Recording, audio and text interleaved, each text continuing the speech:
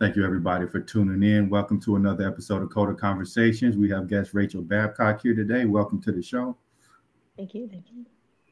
Yeah, we're glad to have you on. But yeah, just to get started, can you tell us a little bit about yourself and, how did you get into coding? Yeah. So, out of high school, I didn't go to college. Didn't know what I wanted to do. So my parents encouraged me not to go because it was expensive. So I didn't end up being kind of a hippie. Lived in New Zealand for a few years. While working, well, there, I worked for an animation studio, really tiny one. And, kind of was around tech. There is some tech and coding involved in animation. So would see that on the animators. I was a production coordinator, but would see that on their screens. I was like, yeah, I could do that. Fast forward through coming back to the States, working as a barista and then a warehouse, got married. Me and my husband decided we need real jobs. And I was like, yeah, coding. So I went to Nashville Software School. It's a boot camp in Nashville. It's a nonprofit. It's highly recommended. I really enjoyed my time there and have had good success since. I've helped and worked with other software engineers that have come out of it. So yeah, and I've worked in some front end with React, back end and Node, Python, Rails, some database stuff now. So just kind of a smattering of technology as you do the longer you work in it. So I think total, I've been coding since the end of 2018. So here I am. Interesting. So, yeah, like before the show, you kind of mentioned some of the series you worked on at the animation studio. You mind sharing with the audience? Sure. Yeah, it was about 10 years ago. I worked on VeggieTales. I was a production coordinator. So it would have been like 2011 through 2012 or very early 2013. So yeah, it was really fun.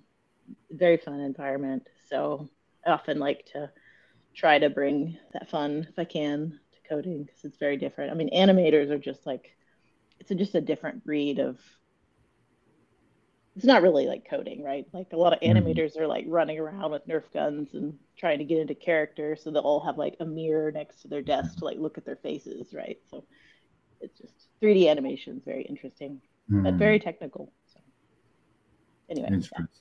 So, like, how did you find the boot camp that you eventually attended? My husband's roommate before we got married went to Nashville Software School. He had a great experience.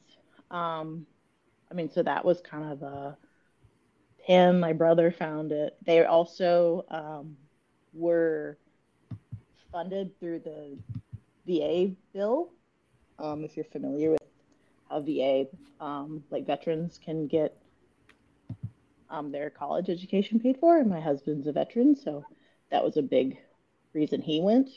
Um, so, and they have scholarships for like minorities, which is as a woman, I'm a Mhm. minority. So they focus on that. So it's just they just do cool stuff. So all Got it. that. So, do you feel like the boot camp really prepared you for your first job in coding? I think so. I was really lucky that I went to Change Healthcare in Nashville. That was where my first job was. I was really lucky to be on a team that was really like supportive of new engineers. They'd hired people from NSS before.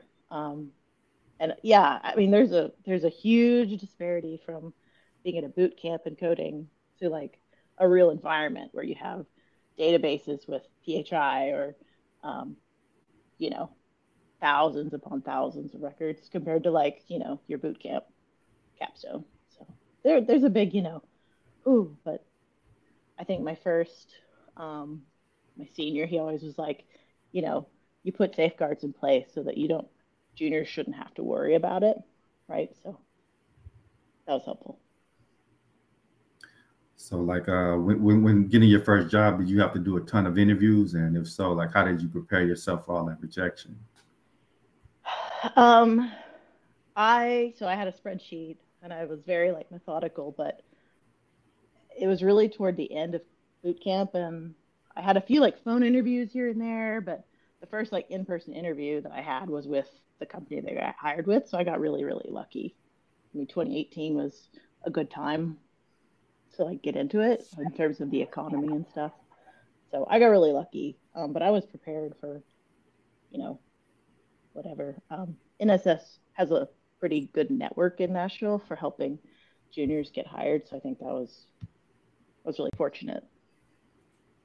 I know not all juniors have that experience, so. Welcome to the show, Sean and Terrence. Hey, Kevin. Hi, everybody. Hi. Glad to have y'all on. This is Rachel. Good to meet you, Rachel, and good to see you again, Raja. Yeah. Hi. Hey, Sean and Terrence, y'all mind giving Rachel a little bit of background on who y'all are? Yeah. So I've been a developer I didn't actually listen to this podcast up to this point, so I'm not dropping into the context, but I've been a developer for decades. I don't want to date myself, but yeah, decades. And I became a CTO about 4 years ago. In fact, my 4-year anniversary was just 2 days ago.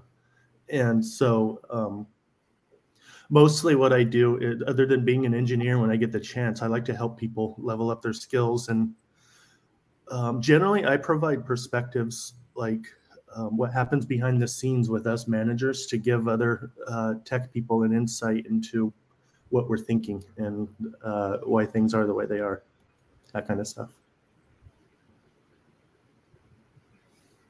I didn't practice my elevator pitch.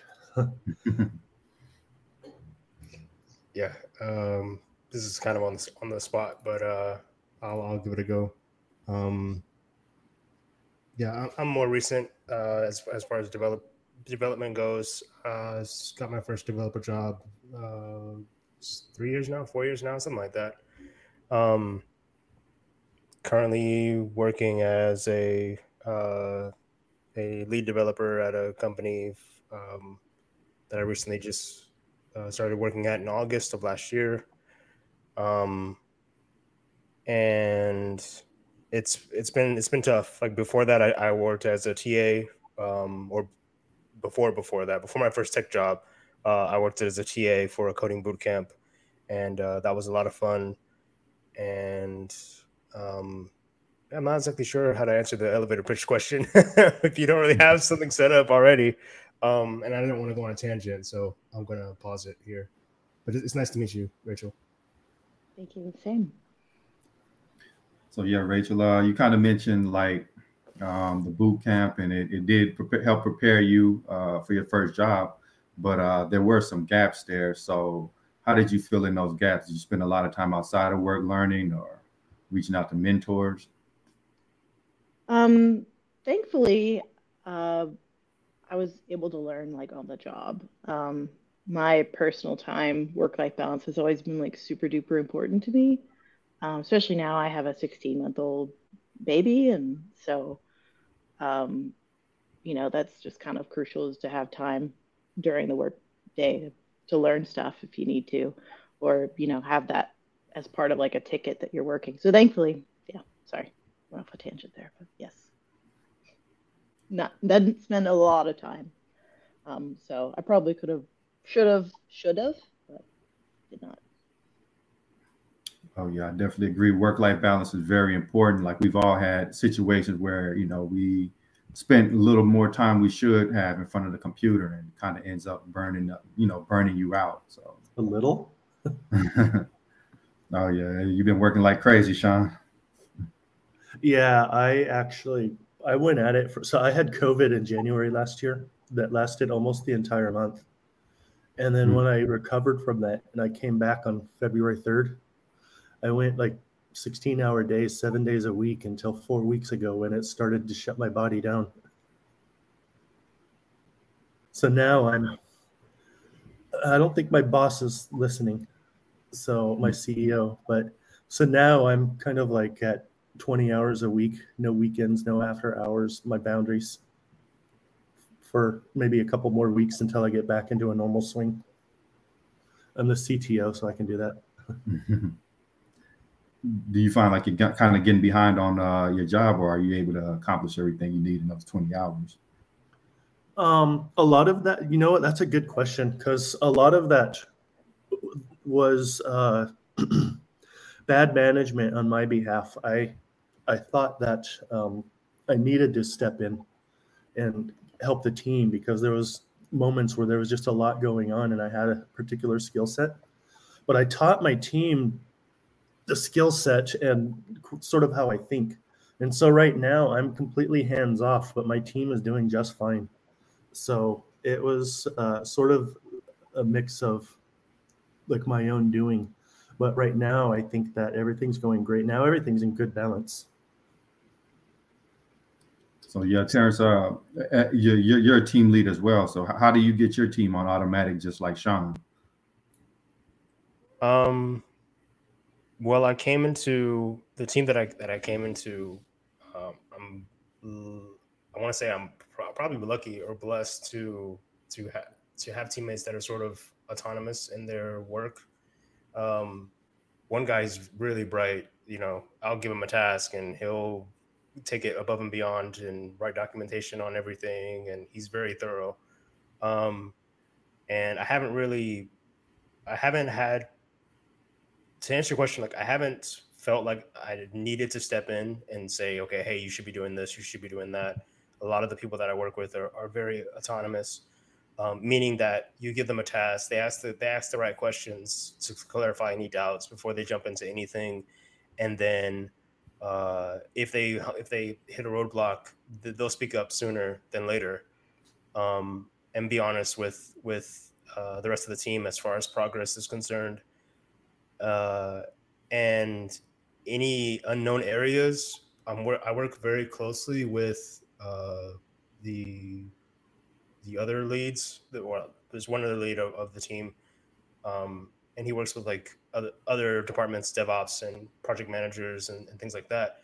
But we work closely together to sort of come up with a roadmap, and we've broken out like I won't get too deep, but we've taken this large project that we need to accomplish over 4 months and broke it down into epics and sprints, and sort of have a roadmap of what we need to accomplish in order to hit our goal of releasing the software on time. And it's sort of up to us to sort of stick to that and make sure that we're on that correct path to get there. So that's mostly what I do day to day, is just talk to people, come up with game plans, find out any roadblocks before we even like hit them in the like months ahead, like, and get the right people that would need to sort of unstick us, like to unstick us way earlier than it would be, you know, like in March or April, like, hey, we need this in DevOps. Can you do it now? We need to set up this on our pipeline. Can you do it now? And yeah, so I hope that answered your question. That's sort of what I do on the day-to-day. That's a totally underrated skill, being able to see that far down in the future and start dealing with the roadblock like 4 months before your team actually starts. Like if you punt it off, then you're going to be in the middle of a deadline when everything is crashing down on these roadblocks. So yeah. I think that's a skill that is rare but so necessary. The thing about and I'm sorry to sort of take the conversation in this direction. I feel like I've hogged the mic. Let me know if I need to stop or not. But in my job, I work on these things called micro front ends, and so you can think of them like small little applications built in React. And so in my mind, you know, a small app is like, okay, a to-do app or a bingo app or something like really like a toy. It doesn't do much, right? But the fact that this micro front end or this application should be agnostic and reusable, and it has to integrate with this library that is used across dozens of different teams and different micro front ends, that's where the complexity comes into play, where you want to build an application and not make it so I guess whatever the opposite word of agnostic is, like so gnostic, I guess you could say, like so strict where it's like the app only works this way, you can't use it any other type of way. and it's not flexible. You have to make this flexible application that is reusable across different teams and different platforms, and that's where the complexity comes into play. To be able to see further enough ahead and make sure that you're building something that's reusable and not so what's the word I'm looking for? Fragile, like really strict and really fragile, where if you change one thing, it'll just explode. Yeah. So I got a question for both Raja and Rachel. We all know the importance of like technical skills especially early on in your career, but how important are you finding like communication skills and social skills in your career?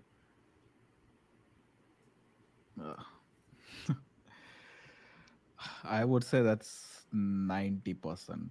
Like you need to have 90% of my job. Like anybody can code. You can teach probably a monkey to code too. They can code. Given enough time, a monkey can code too.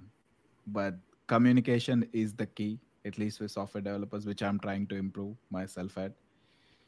It's just not like communication with like person to person, but also using the right technical terms when you're saying something.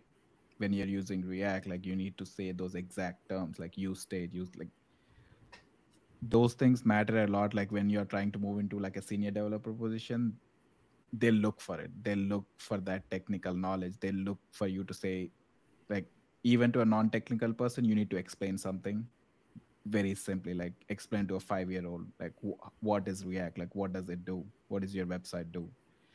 Those are things that I'm like teaching myself recently. I think I recently, like, I have it in my bookmark. I wanted to buy this book. It's called, I forgot what it's called. It's something with storytelling. I've been trying to like improve my storytelling skills.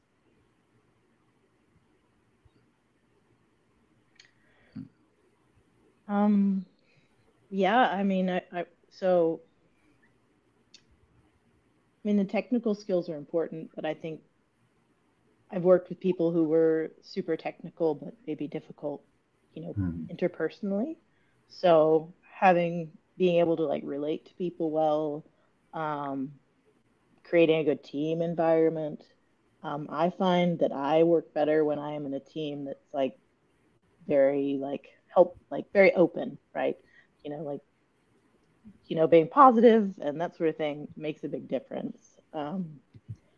So even like just interpersonal stuff, like, because I get stressed when I'm coding about something, and if I'm struggling, it stresses me out because I'm like, oh no, I need to get this done. I'm not, achieving or whatever. And so even just, I say that sometimes just working on even like your own personal issues, like my stress levels or things like that, also I think affect how well you perform with coding. Speaking of stress, how do you personally go about managing your stress?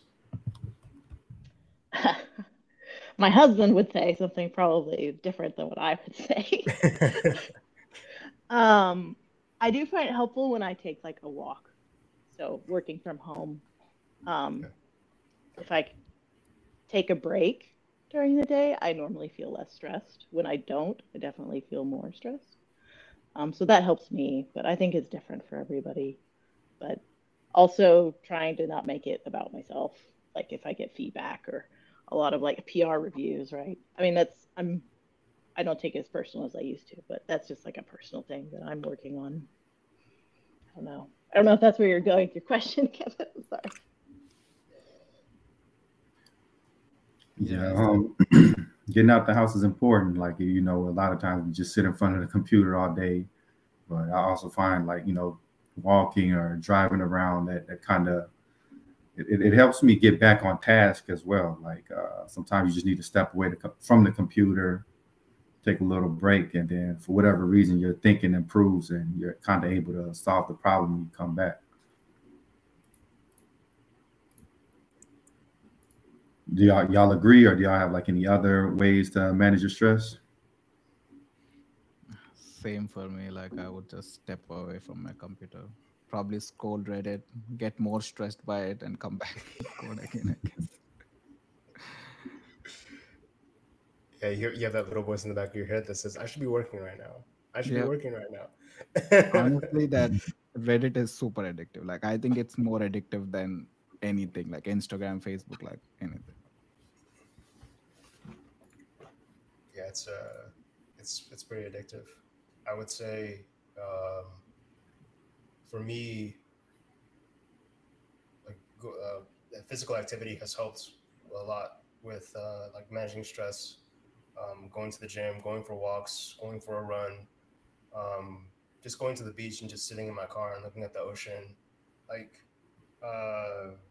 even like writing, like journaling, a lot has helped. I'm finding that journaling in the morning, even before my day starts, and just like writing about what I'm thankful for, or just trying to get myself into a good headspace about like, here's the things that I have to do. Here's the three most important things I have to do for the day. And then that way, as soon as I go into work, I'm not distracted by anything else. Like I know, okay, these are the three things I want to accomplish today. And I can sort of focus in and just sort of work on those and try to get them done. And even if I don't get them done, at least I know I focused in on them and didn't sort of waste my day.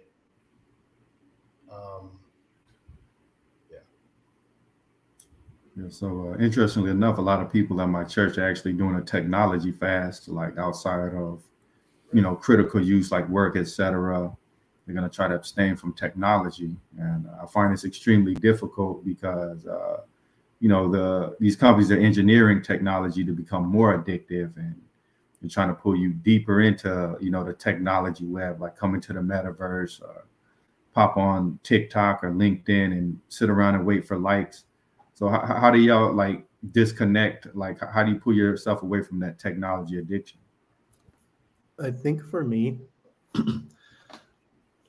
it started from pulling away from news. Anything that wants to have me in a constant state of fear or uncertainty or like just reactionary, I just cut that out to the point where I'm not even going to lie. At this moment in time, I don't even know who the winners of the primaries were. I'm just so deliberately out of the loop.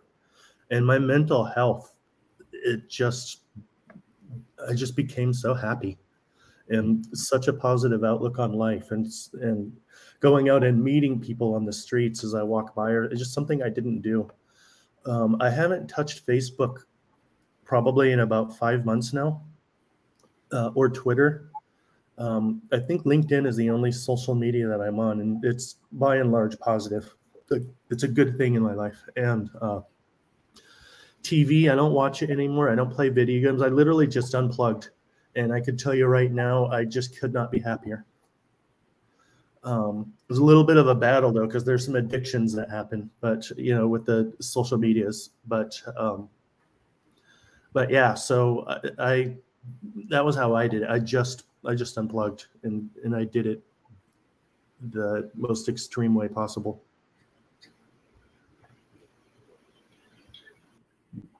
Yeah, that's crazy, man. Because I remember, you were about to say something, Terrence?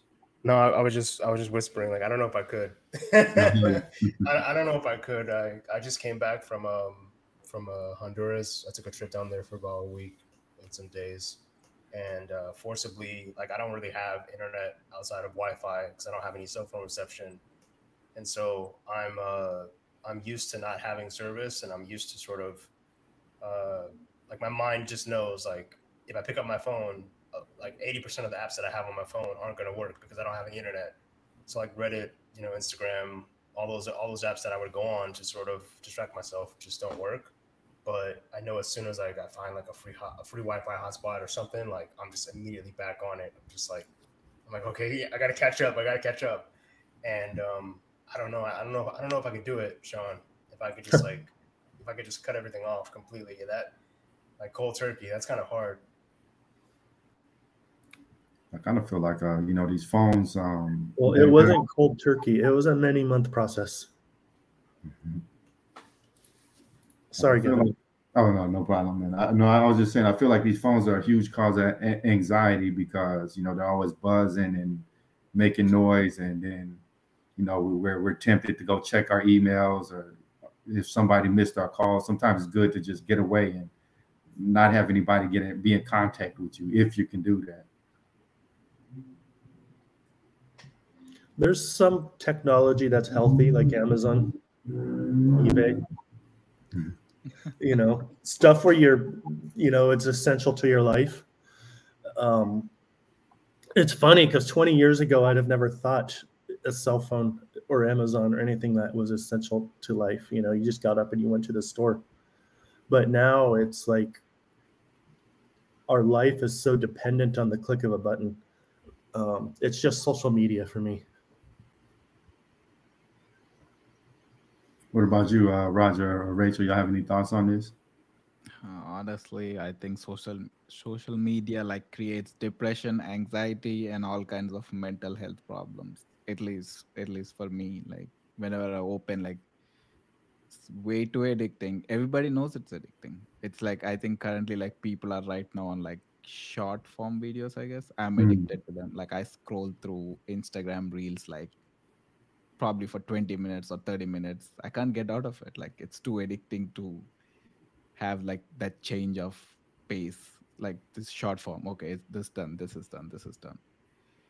And I don't know, I uninstalled Instagram after some time, reinstalled it back again. I mean, could not stay like that, because it's good to have it to communicate with your friends, but also bad in a way that you waste all of your time on it.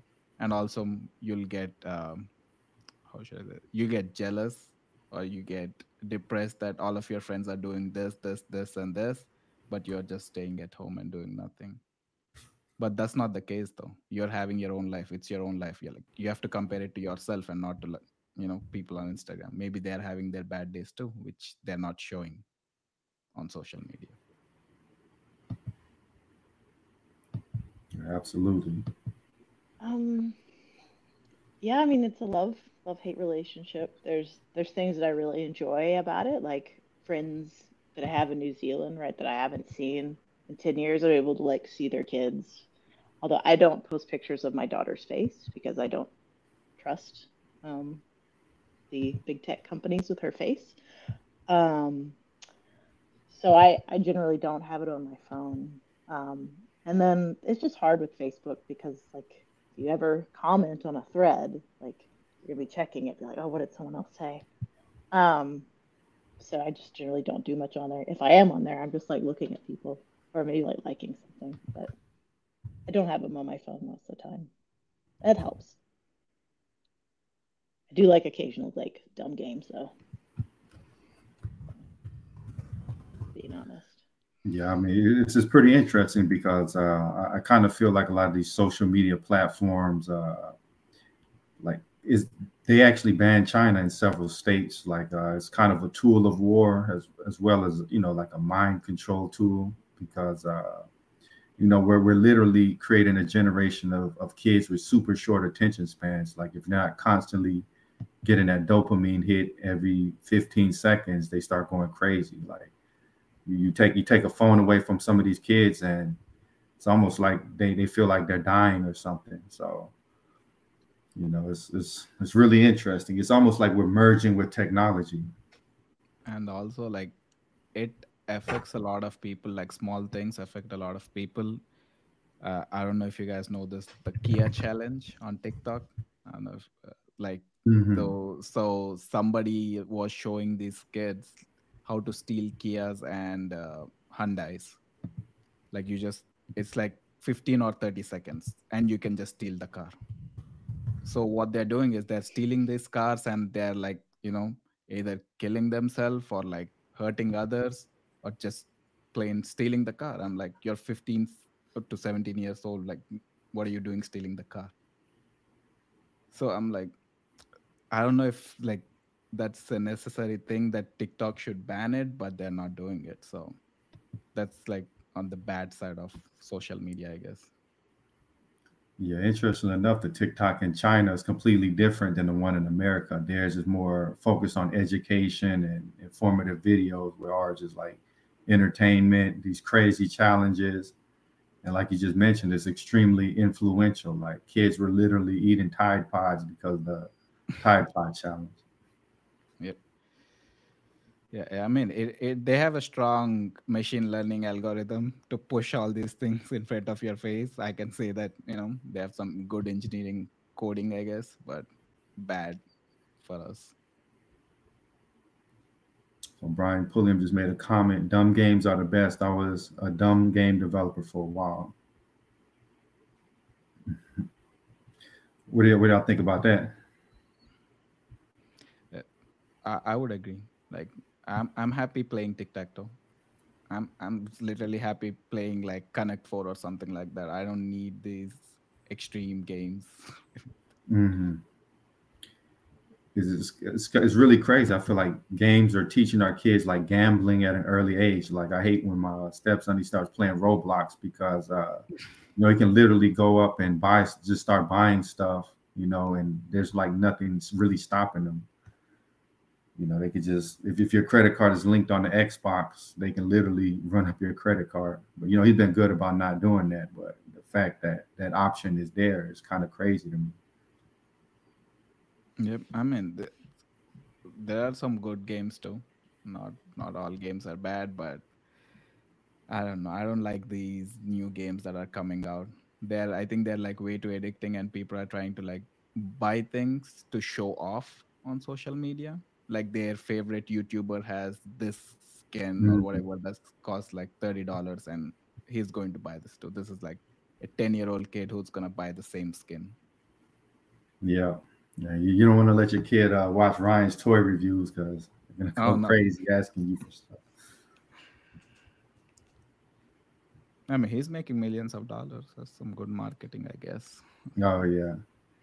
Do y'all think that's healthy though? Like a young kid that can get any toy he wants when he wants. No, you need to let them stay humble, I guess. I think after a while, though, he's gonna learn. Like, I mean, so the thing about dopamine, right, or serotonin, right? You're gonna you if you do the same thing over and over again, eventually that it's not gonna hit the same. Meaning that that's slang for is you're not gonna get that same effect of happiness. If you could just always go out to Target and buy the same or buy the newest toys, right, every single time, and uh, he probably doesn't enjoy those toys because he's always in front of a camera. He's in front of a camera. He's got to react for views. He's got to be excited. His brain knows the song and dance of like, okay, camera, get the new toy, look excited, record video, put it up for views, make mom and dad proud, and then rinse repeat the next day or the next week or whatever, right? But think back, 1999. I'm dating myself now. When I got a Nintendo 64 with Super Mario, I thought, oh my gosh, this is the greatest thing ever. Like Mario's in 3D and you tilt the joystick and he can flip and run and the internet. What's that? I don't care about that. I want to go home and play Mario. I want to go home and play Donkey Kong Country. Like that was my happiness, and I was limited to one game a year. That was it. It was like, and you have to make it count. Whatever it was one game a year, and it's, out of everything you chose, you got to pick one. And the limiting factor of back in the day versus now, it's crazy. There's so many choices, right? Like, take Netflix for example. Like, I'll admit, I take forever to find something to watch because there's so many options. Like, I wish we could just go back in the day where it's like channel 3, whatever's on channel 3 is what's on channel 3, or you flip it to channel 5 or 7 or 11 or 13, and that's it. Unless you want to go into like the religious channels the higher you go, or the Hispanic channels. But there was like a set number of channels. Now it's just too many options. And I think, like, to bring it back to the original choice or the original discussion of that Ryan's Toys reviews, I think he's probably not as happy as he appears in those videos. I think he's probably just like, he probably just wants to be a normal kid, and he probably won't know it until he really grows up and looks back and be like, dang, like I didn't have a childhood. My childhood was in front of a camera. Yeah. You know, it's crazy. When I was a kid, I don't think the Nintendo was even out yet. It was an Atari. And at that point, we had like 5 games. And when I got a Nintendo, I might have had like 10 games. And when I was an adult and got a PlayStation, I maybe got like 30 games. But you made them work, as you said.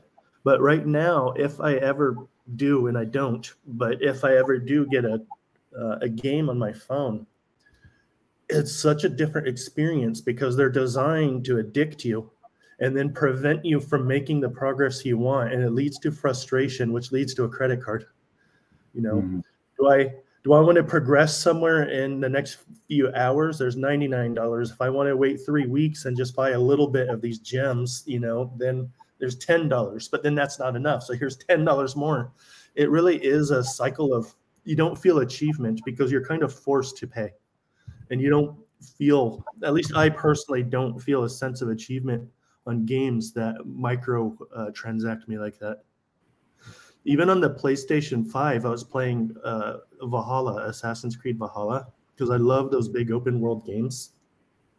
But microtransactions, you can beat the game without it, but all the fun stuff is in paying for it. And you just pay and pay and pay and pay. You turn a $40 game into $600 after, you know, after so much. And the sense of satisfaction isn't there. The learning isn't there. I felt like as a kid, some of those games, it was fun to solve the puzzles and the challenges, but I don't get that sense in modern games. Yeah, you pretty much buy your way to victory. Like they literally make the grind so long and strenuous. Just like, let me just pay this $15 and get these gems to make progress. You know, I kind of feel like in this day and age, like we're more immediately satisfied, but we're not as deeply satisfied as in the past. Like you remember back then, like if you wanted to hear a song, you had to record it on the radio. You got to have a tape. You had to sit by the radio and wait for it to come on. Yep. Sit by, wait for it to come on, and then you have your tape inside. You have to hit record. You have to stop it as soon as the song went off, so you don't get any commercials. Yep. Welcome, Brian. Great to have you on. Man, I missed the Atari story from Sean. I wasn't quick enough. I was wanted to You hear didn't the miss Atari. much. Okay. Which version? I believe it was the 5200. Oh, okay. 83 era. I was Atari 800. So I'm only 1,000 years old, so it's totally fine. So I didn't know they had like different versions of Atari. I'm just familiar with Atari. Oh, Kevin, gosh, why do you gotta make us The feel ST, so the old? 800, the 5200, did. Pong. Yeah, I've they all had heard of different. Pong. And then eventually what came out after a while? Atari Jaguar. Yeah, Right. Yeah. that was expensive. That was like a home version of the actual arcade hardware. So it was like $600 back in the day. Like not in today's dollars. It was expensive. It was pretty expensive. Yeah. I worked with Nolan Bushnell a bit in 2015 and 2016. No, did you really? He had a game company called Brainworks. Since I was teaching at a boot camp at the time, they contracted me in to teach their staff some stuff. And so I got to work with him a bit. That was pretty cool. That's awesome. So I worked in game development for like 8 years, but like it was in the late 90s, early 2000s in children's software. So awesome. But I was an avid gamer before that. So Atari 800, I loaded games from cassette tape. Like that's how old that system was. You would like press like record and play in order to load from a cassette tape into the hardware, and then you'd wait like 25 minutes, and then half the time it wouldn't work because like it wasn't reliable, and so then you'd like take an hour and a half to load a game correctly, and it was some lame like nuclear power plant simulator that was really boring and didn't have good graphics and stuff. So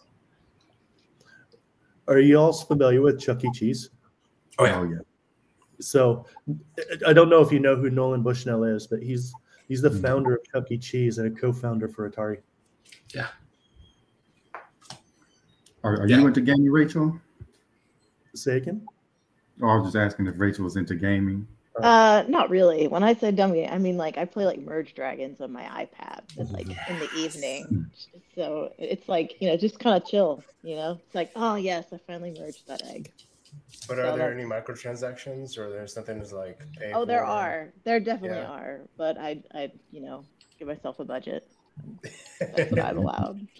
I was about to ask, are you F2P or are you more like budget to P, like not free to play? So I don't know what FTP means. It means like free to play. Like it means like you play a game that's microtransactions, but you stick it to the man and you like never buy anything and you just get as far as you can without spending any money. But it sounds like you have a small budget. So yeah, most of the time I do that. It's like, okay, $6. Okay. Gotcha. And that's the month. Like so yeah. That's whatever awesome. That is. Give myself a little boost and then I'll like wait. So Sean, the Chuck E. Cheese used to be the closest arcade to where I grew up. And so being like young kids that were like 10 or 11, we found out that one of the kids rides that takes tokens is like a little stupid, helicopter that goes up and down, had like a carpet floor. And there was a hole in the carpet. And if you reached into that hole, you could just grab like gobs of tokens and like go play free video games. And so one of us would always go sit in this much too small, like kiddie helicopter and just reach in and grab like as many tokens as we could in this like 60-second ride. So we could go back and play video games and eat really bad pizza. So I have really good hand-eye coordination. So years back, I used to go to Dave and Buster's, and there's certain games that I could just get the timing and win. So I'd walk in with $20 and walk out with like 90,000 of those tickets, or even more. And I finally got rejected. They finally figured out in one setting that I was doing that, and it didn't end for me very well. Kind of like Vegas, they don't want you until you win. But yeah, I love those arcades, especially when you can game them. Yeah, it's fond memories. I had a gaming problem when I was younger, Kevin. Like I live in the Seattle area, and the closest nickel arcade was in Beaverton, Oregon. And so my friends and I, who all worked for Domino's, would save all our tips, and then we would go down and play like the really hard arcade games that were normally 50 cents, but at a nickel arcade they were a dime, right? And you go play Dragon's Lair, or these other really impossibly hard games. And we'd spend like $200 in nickels, like over a weekend, and just cram like 6 people into a hotel room and just like play just get as far as possible in these games. You could never afford to make it any farther in because like they were just so impossibly difficult. So $200 in nickels sounds like the first hour for me in Vegas. Yeah, it's a lot. So crazy. I've actually never been to Vegas. I think it's good that I don't get started with the whole gambling thing. Yeah, I don't think you're missing much. Oklahoma is nearby. I mean, it's right near the border. There's a casino. What is it called?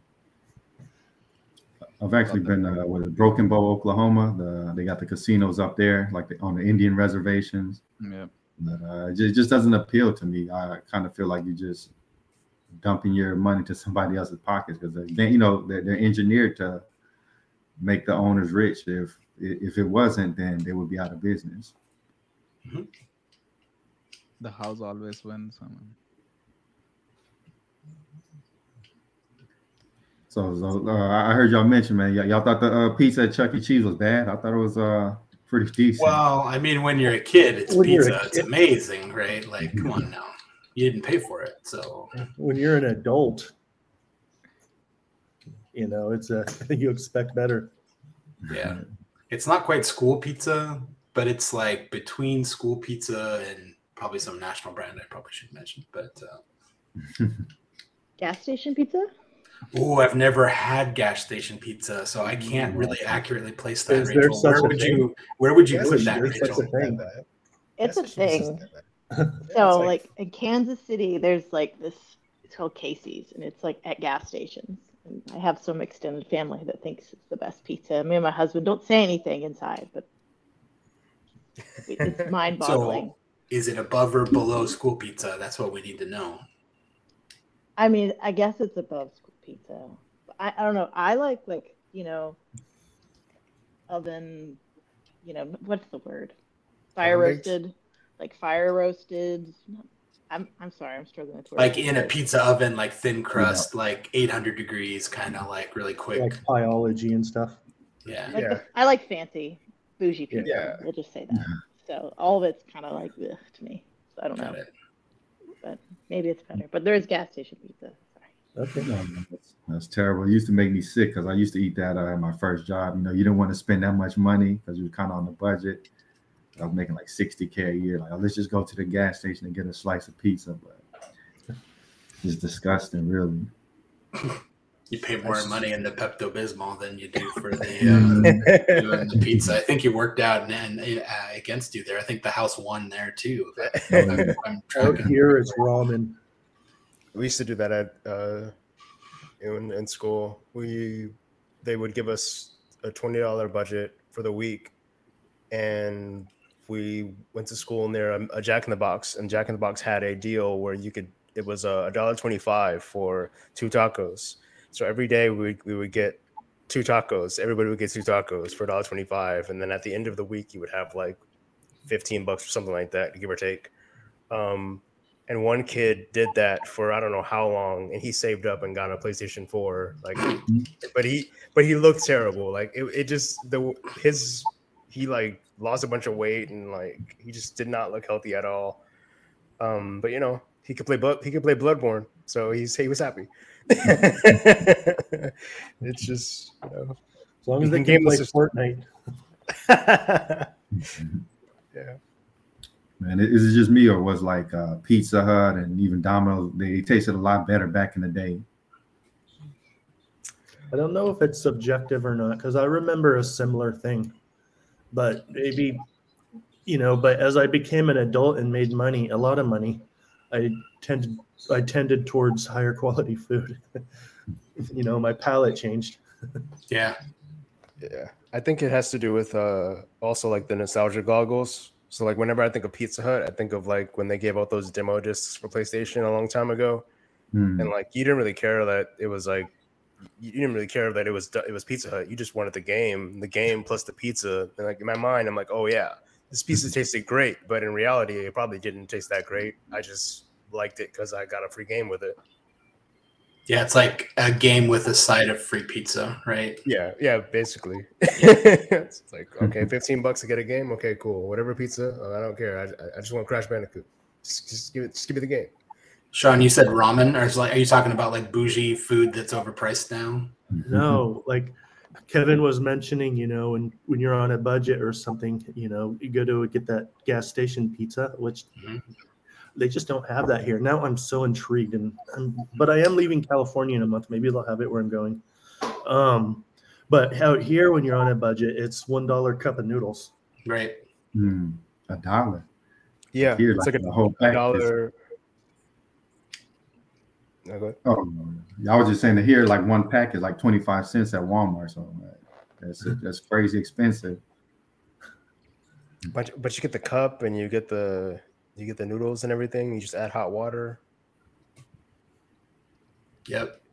You get like 1.5 ounces of delicious salty noodles. So we're $1. These ones are a little buttery. I always say bacon, butter, and garlic are the 3 things that'll make anything good. Yeah. In that order that you added in that order? One or the other. Okay. So does that make like pasta carbonara like at the top? Because I think it has all 3 of them, right? You got the butter, and then you wipe the pan with the garlic, and it's got bacon in there. So that would be at the top of my list. I like it. What did you do at your school, Raja? Because didn't you go to school in India? Yeah. I mean, my mom used to cook food for me. I didn't eat out much, but when I became older, I used to eat like pizza. I used to eat a lot of Domino's though, because we have like 2. We have Domino's and Pizza Hut. I hated Pizza Hut, so Domino's wins on the garlic front. I like I like the Domino's cheese. It's called something. I think it's called Cheese Burst or something. Maybe you guys have it, but that's good. Cheese Burst. It was like diabetes, but it was good.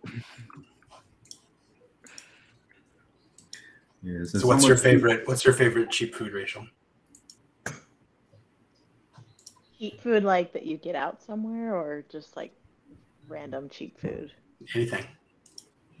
I really like sweet pickles. Like, Sweet pickles. Ooh, okay. yeah, my husband thinks it's strange, but I also love ramen. So, but I try not to get the cheapest brand because I know it's not super great for you, but it is delicious. Yeah. The Korean brand is actually really good. Shin Ramen. It comes in the red pack. Have you had that before? Mm-hmm. Mm-hmm. Somebody was saying in the Bay Area they paid $36 for ramen last week. Wow. What? Doesn't surprise me. Was it like real ramen though? Like yeah, it was like it was real ramen. Yeah. Yeah. Okay, that's different. Like when it's prepared, you go somewhere, you sit down, like it's actually prepared. It's different than just like buying it. The flavor just bursts in your mouth with every bite. No, I've never actually had like ramen at a restaurant. Is it like really worth it? Oh yeah. Yeah. It's hella worth it. Oh yeah, it's so different. It doesn't compare. I think it's worth. I think it's worth trying. I don't know if it's worth $36, but guys, that's like 7 Costco chickens. Can we just acknowledge like that's a lot of Costco chicken? Like, but is the chicken filled with noodles? Does it burst in your mouth with every bite? Well, I mean, the chicken, yeah. I mean, like I could get one every day of the week, or I could get ramen once. Like, come on now. Like, and you're not even including tax or tip. That's like 5 like hot dog specials from Costco for $1.50 as well. So like, that's like 10 meals right there. We got to come up with an algorithm. We have to weigh this. Rachel, what kind of software engineering do you do, or are you in software engineering? I am. I'm a full stack developer currently at a company called Hinge Health. They do like virtual PT stuff. We have like sensors that people wear to help them do physical exercise or PT, like physical therapy. So I work with React, Node, Python, some Rails, database stuff. I was at Change Healthcare, which is like big in corporate, and now I'm at a startup. So there's been the last 6 months have been there's been a lot of growth for me because I know I'm like, oh yeah, let me tunnel into this production database and do something. And that was really terrifying. They're changing it. They know that's not, the best pattern. I say that because I was like, this is terrible, guys. Don't do this. They're like, yeah, we have to do it. That was how our infrastructure set up. Do you specialize in anything, or are you sort of like a Jackie of all trades?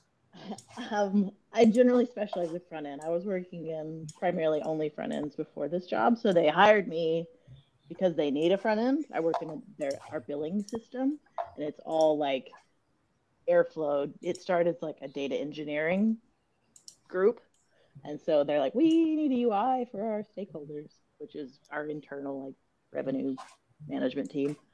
So that's kind of why they wanted to bring me on. But I've been having to learn to be a Jackie of all trades, because it's a small team. For a minute, it was like 3 of us. Okay. Is this your first? Where you're at now? Is this your first job or a subsequent one? It's my second tech job. So I've been doing coding since 2018 to a boot camp. My first one was Change Healthcare for like 3 years, and then I've been here 3.5. So been doing about 4 years. So. Was your first one? Was it a startup or was it a larger company with like a larger team? So Change Healthcare is really big. They're now Optum. I don't know if you know. Yeah. So they're anyway, they're the big healthcare company. They've been around a long time, big corporate. The team I was on, thankfully, kind of had a startup vibe because they were like acquired by Change Healthcare. So that helped. But it was, corporate-y, it has a lot of processes in place for anything. If you're going to production, you have to fill out all these forms and do all this stuff. And so now it's like, we're putting it up there. We're going to just try it. Just go for it. So it's very different.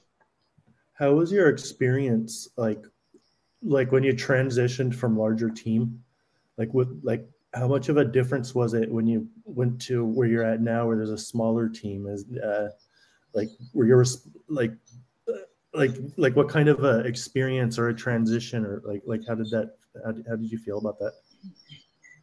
In what way? Like from a tech perspective, or like in terms of how you apply your skills or what's expected of you? Yeah, there's definitely, so it's taken me about 6 months to feel comfortable just because one, the business context was really heavy in healthcare billing. And going from the team I was on, it was very greenfield, but we were very much siloed into like, I was working on a micro front end thing, and that's what I was doing every day. And all our stuff was very well planned.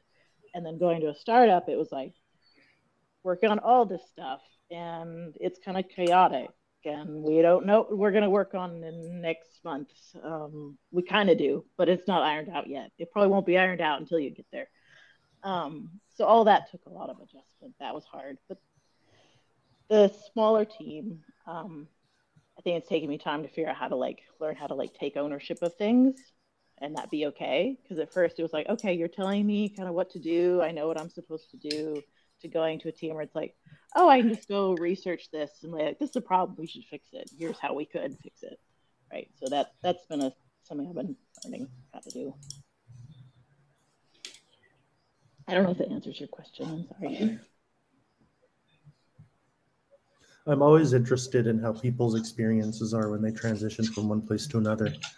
Like even Terrence, I feel like I learn a lot when he talks about his experience as a manager and getting into leadership and that stuff. And when I talk with, I'm a long way removed from being a beginner, even though I feel like a beginner a lot with the way that technology shifts. But I feel like I learn a lot from other people's experiences. I'm glad you can learn something, because I feel like when I talk, I don't make any sense to myself. And I look back and I'm just like, what the heck did I just say? I have no idea. I don't want to watch the recording. Like, I want to panel with 5 other people right now. It's very different. I tell the story all the time. When I had about 17 years of experience, I was a senior architect at Experian and Free Credit Score. And I was responsible for a lot of the guidelines, and I was also acting as a platform engineer, writing the frameworks and stuff. And we had a junior developer. Her first job, she was only 6 months a developer, straight out of college, 6 months of experience at this company. And she asked me she was complaining about something, which happened to be my coding that she was complaining against.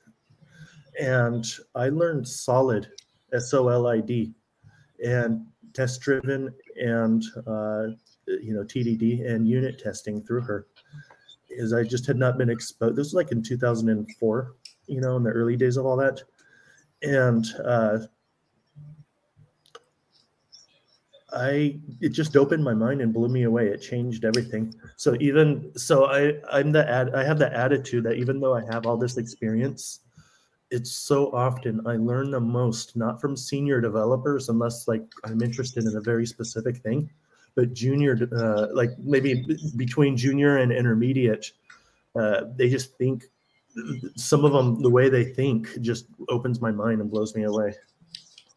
Yeah, I have a similar story when Git became the norm, right? Like in college, and then all of a sudden you were like, same thing, Sean. It was like, it's like, wait a minute, what's this Git thing? What are we talking about? Just ask any college student, right? And then like that became the way of saying, oh, wow, there's a lot coming through here, that a lot of what we might have learned 15, 20, or 25 years ago was under a set of constraints that just don't exist anymore, right? Yeah. Like when I was in game development, one of my friends went to go work on like a PlayStation game, and he had to create a real-time interactive 3D game. He worked in this game called Sly Cooper. And the addressable memory space for the PlayStation at the time was like 3 megabytes. And he made a cartoon game running at like 30 frames a second, fully 3D in 3 megs of space, right? Like, it was a PlayStation? Yeah. And so it was like the optimization and the skill set you need to make that happen is just very different. Like it's like NASA level constraints, right? But that doesn't mean that you want to take that same framework and go create regular software. You go bring up the task manager on any PC right now, and you look at like, oh my gosh, you look at Gmail and it's using like 400 megs of memory, and you're losing your mind. You're like, how can you be using more than 100 times the memory when all you have to do is send emails? When you know what other people have done with a lot less. But it doesn't mean that this is better or worse. It's optimizing for a different outcome. It's different. Yeah, and people have learned all these great new techniques for optimizing for the outcomes we care about now. You know, I went and tracked a PlayStation 1 developer kit down on eBay. I have one. It's actually 2 megabytes, not 3. And, it's 2. Yeah, there you go. Those constraints, I just don't know how. I lost interest. I'm like, that's too extreme for me. I say hello world in Node.js, and it's already at 238 megabytes of memory. Yeah. It's a special breed. It's like security engineers. Like, they are probably born that way. I don't know how their brain works or why they like what they do, but I'm glad someone does, because I could not. Like, I have a friend that built his name's Brad, who had a lot to do with LucasArts and like building the game system that a lot of the early adventure games were built on. And he was working on something called Tiny Game, which was meant to be a little race car going on a track. And it was like 67 bytes.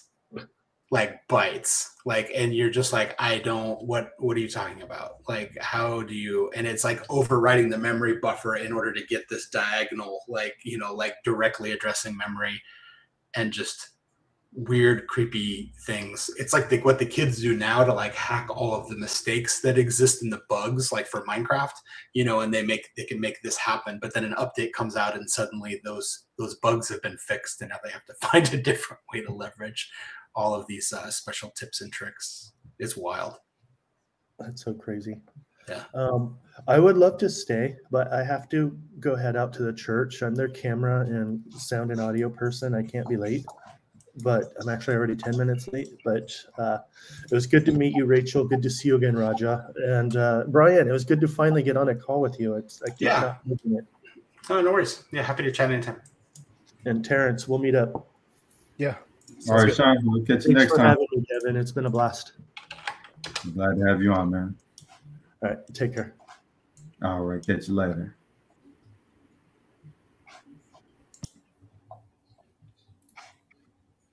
It's crazy, like I feel like the level of programmers back then were just like on a higher plane almost, like. Yeah, I mean, maybe like like what Rachel's probably going through with regards to the breadth of technologies you have to learn as a full stack developer is orders of magnitude more complicated than what a game developer might do, because the amount that they had to work with was so narrow. And so it's like, I just see it as like those developers with very specific use cases had depth of expertise in a very, very narrow field. It was a long, skinny rectangle, right? And now it's like you flop that rectangle on its side, and Rachel's got to now go through front end and back end and Node and React and I don't know, like, and then you've got some pipeline that that the company's decided, but you need to stitch it together with this other thing, and the complexity in actually stitching all of those pieces together to save you time. It's a different kind of problem, but like you go read up on a John Carmack, and like, people will revere him as a game developer god because he's this really long, skinny rectangle that he could do things that a lot of developers never could. But it's because it was a narrow field. He just went as deep as he could. And the use cases that Rachel has to handle now are 10x the size that a John Carmack would have to do in game developer. It's just how the industry is now. Like, you have 3 people on your team, right? Like, and you're trying to do what?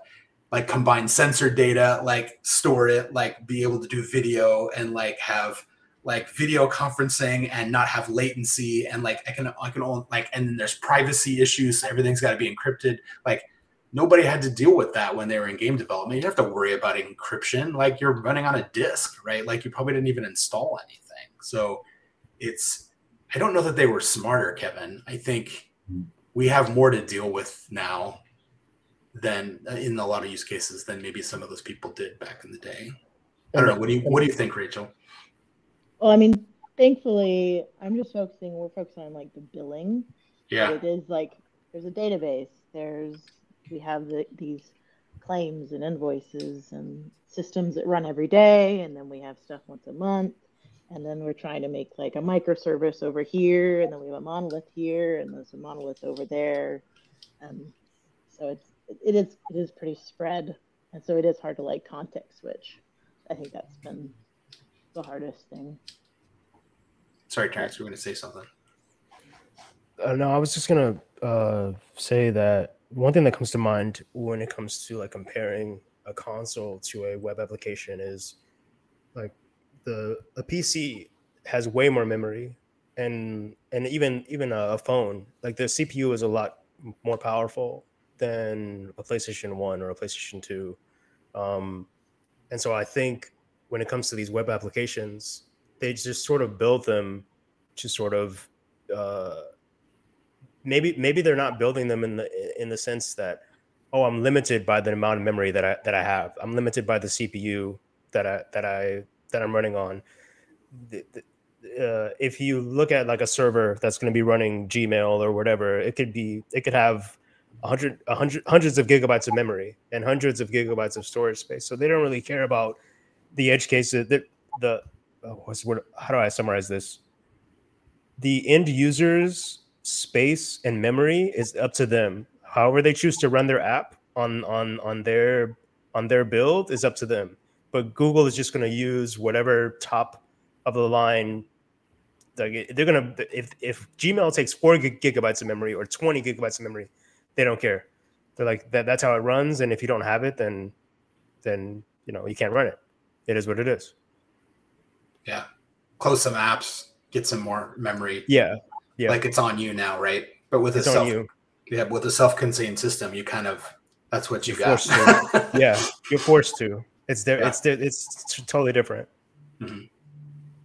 Yeah, you think maybe it would become easier because you're like, oh, I can auto scale, right? Or I can do all this kind of stuff, and you're like, okay, but that's why?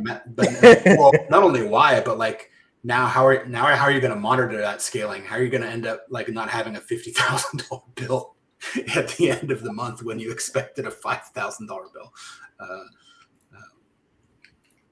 You got to watch more things. The more things that can change, right? So yeah, like kind of like how you mentioned, I do feel like there's a huge breadth of technologies that you have to learn nowadays, and it's always changing. Like you never just sit down with one language and just focus on that for 10 years. It's like, Node.js is hot this year, next is Golang, and then there's some other language. It's always like you're learning something new, throwing the old thing away. So yeah, I feel like I see where you're coming from with the breadth versus depth argument. Like, how do you feel about that though? Do you think like we're kind of like sorting through too many technologies for no real benefit, or? I don't know. I mean, I don't think it's a bad thing to want to improve things, right? But I think every language comes out and they're like, oh, Go, look what we can do with Go, or look what we can do with Rust or whatever. And I'm sure they work better for that person or that group. But it does feel like a parachute, like that every full stack developer gets to like strap to their back and then says, okay, now run as fast as possible. And that because it's just, there's a limit to how fast you can go because you got to spend some non-zero amount of time every year, like keeping up to speed on things. And which is fine when you have time to do that, but and especially if you love it. But like I make no, I don't hide the fact that I was an engineer for a while, and I was like, this is dumb. I don't want to have to keep learning new stuff all the time. Like I want some of my lessons to like stick around and be things I can learn. And I kind of gradually moved from engineering to like TPM, and then from TPM to like engineering manager, because the lessons I learned about how to help people just don't change as quickly. They're more timeless, and honestly, they're more fulfilling for me. So I think I grew out of love with technology maybe after 10 or 15 years of like doing engineering work. And I was just like, I don't, maybe if I could stay in the same language, that would be one thing. But, SQL developers probably have it the best. Like that's a really old language, right? But there's still people writing in SQL. They may have to do it in Snowflake now, but like, but hey, they can still write SQL. But that's just me. You know, do I think languages are created when they're not necessary? Absolutely. I mean, R is created. Why? Because mathematicians didn't want to learn Python, right? I mean, like they were like, because their brain works different. Is that bad? Like, no, I don't think it's bad. Like, but if Python makes sense to you, R may feel weird. And if R makes sense to you, then Python might feel weird. And it's like, well, they're both using data science. Like, I mean, could you argue one's better to learn than the other? Yeah, it's probably good to know both. But it's like having, I don't know, two screwdrivers that kind of do the same thing. I don't know. I'm curious. Like, this is like, I'm like an old fart though. Like, I'm curious what Rachel's thought is on like learning new tech. I mean, where do you sort of stand? Like, you're 3 years in, 2 or 3 years in. Have you seen already like this need to sort of kind of study up on things that are coming out, or is it pretty much what you learned in the boot camp is still like topical to the role?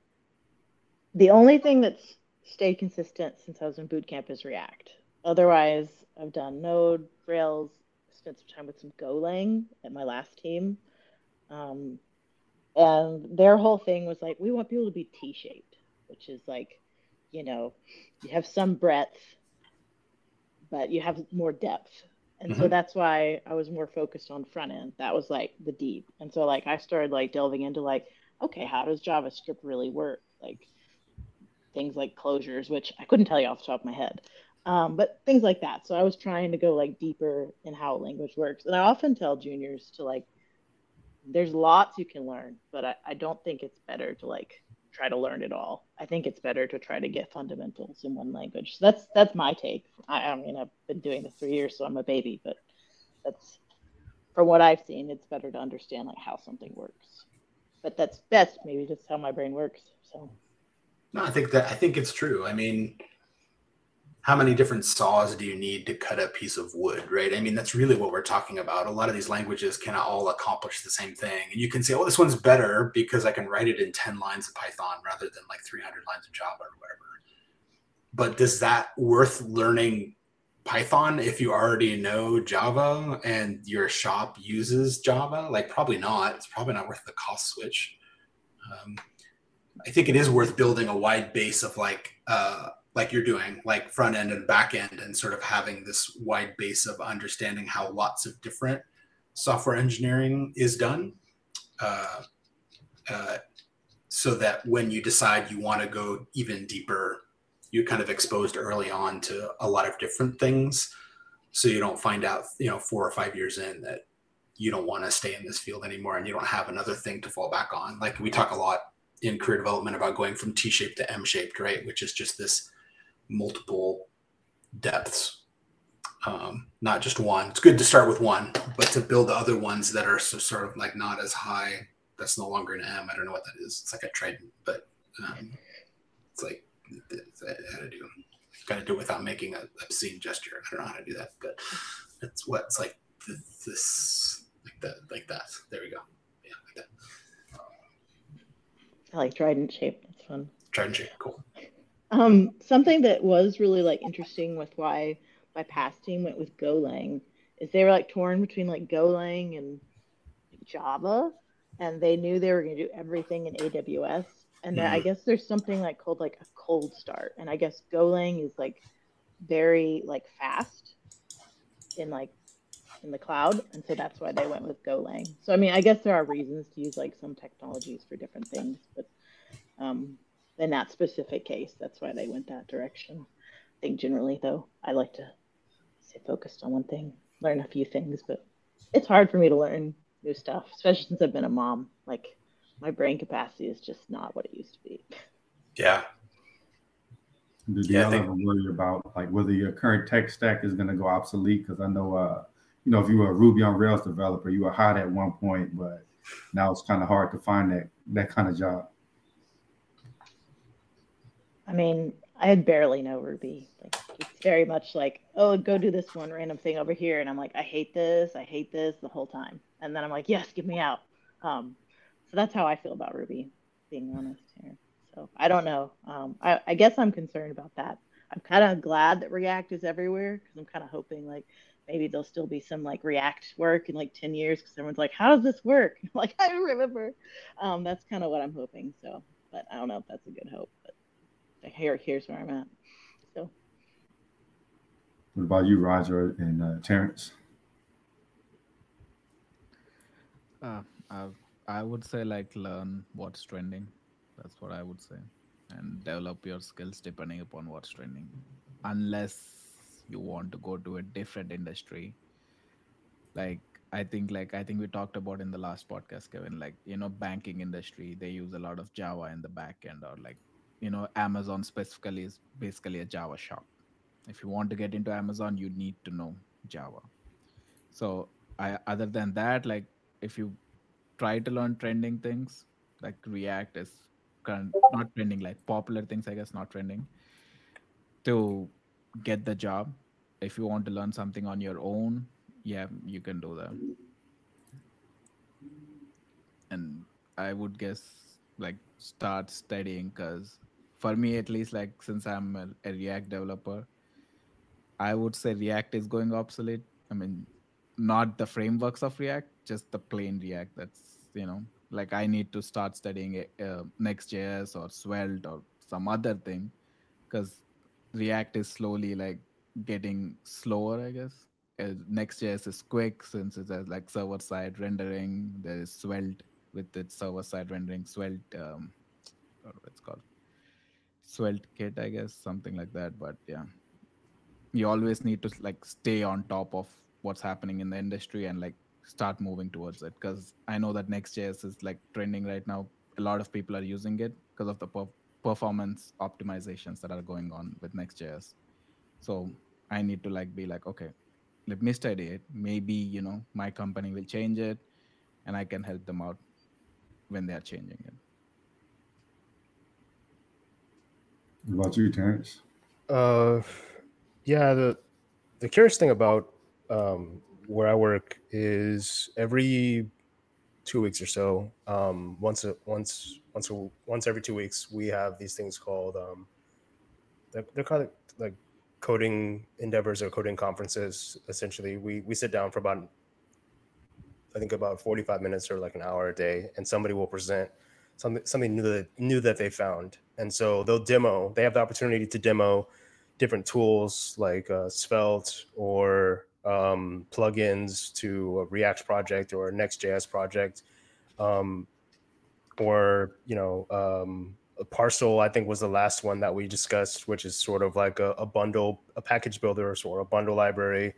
I don't know how it works like completely, but the cool thing about that is, I think, as long as you don't have to sort of dive deep into with all the latest and greatest, like what's new out there, because some of it's going to fall to the wayside. Only one's going to sort of be on top. Like look at where React is now. Look at where Go is now. Look at how we refer to things like Ruby and I guess whatever archaic WordPress or something, PHP or something that isn't as popular as it used to be, right? I think as long as you dip your toe in, and like Roger was saying, and just sort of play around with these things and get experience, even if it's just building out a hello world, you'll be fine. You don't have to sort of you don't have to dive so deep or think that you have to know React and build out something in Svelte or whatever the latest and greatest JS library is to try and stay ahead of the game. That's just my 2 cents. Like I think you can do both. It just takes a little bit of practice. Got it. So yeah, most of us here are kind of in the developer phase.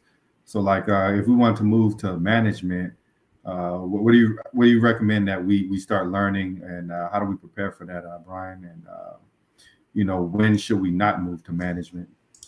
Oh man, that could be 4 hours of content. I gotta be careful here. I have. Let me see. Give me 10 seconds here, because I made a whole deck about this. Manager reading. Nope, it's not over there. Here we go. I won't share the screen because that would be terrible. It really depends on why you want to become a manager. I think the people who become great managers are the people who just get to a point where they're just more fulfilled by helping other people succeed than they are about like merging a PR, right, or writing an architecture doc. And that may never happen for some people, and that's totally fine. If you find yourself at a company where you have to become a manager to earn more money, like, don't become a manager for that reason. That's a terrible idea. Go find a company where you can become more senior or become principal or staff engineer or a technical fellow or distinguished engineer like Microsoft. And you don't have to manage people. But the focus definitely shifts. It's now about you creating an environment where success is more likely to happen, because you don't really directly control the success anymore, right? Your team does.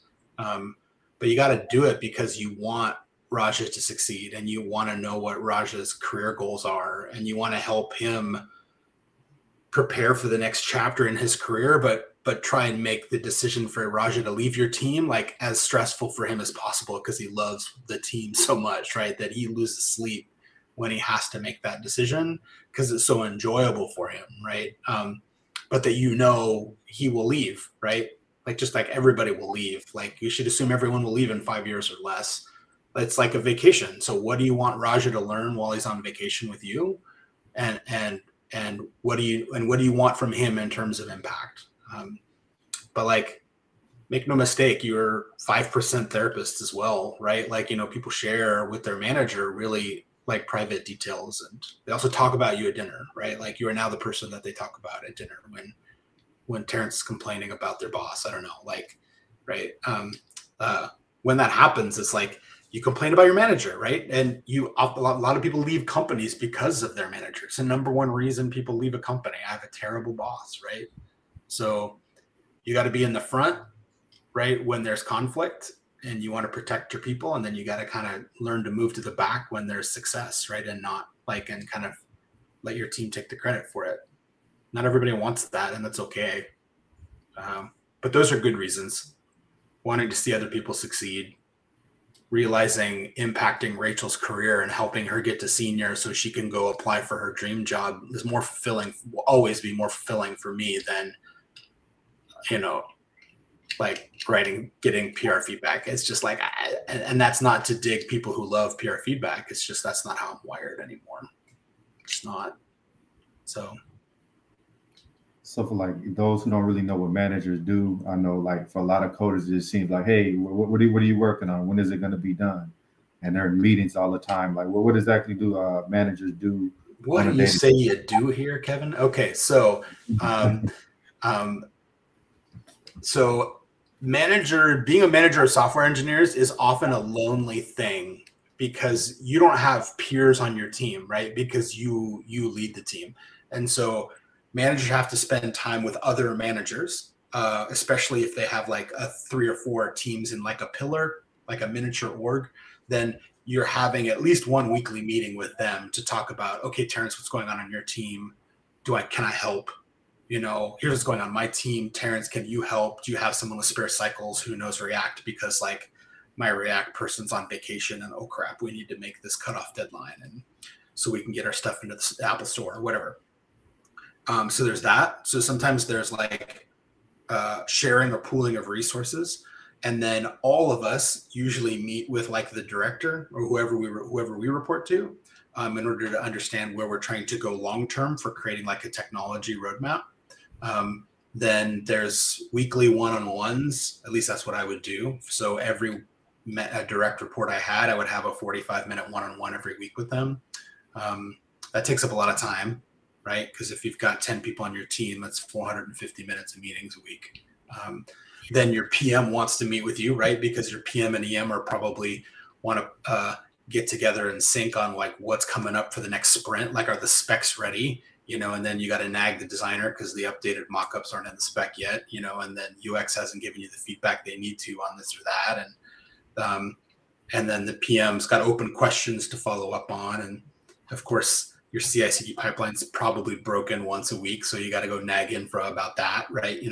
So you do a lot of things that are like a tech PM, like a TPM might do if you don't have a TPM, where you find a problem you can help with that's outside the team, and then you go after it and try and clear a path for your engineers. So if Rachel comes to me and says, like, the build tooling's borked, it's like totally broken, like I don't know what's going on, and I heard from Steve on this team that it's also broken for him, then I'll be like, all right, I'll go talk to Steve and see if this is a bigger problem that we need to like report up. So I might go attack a problem in order to create a runway for feedback.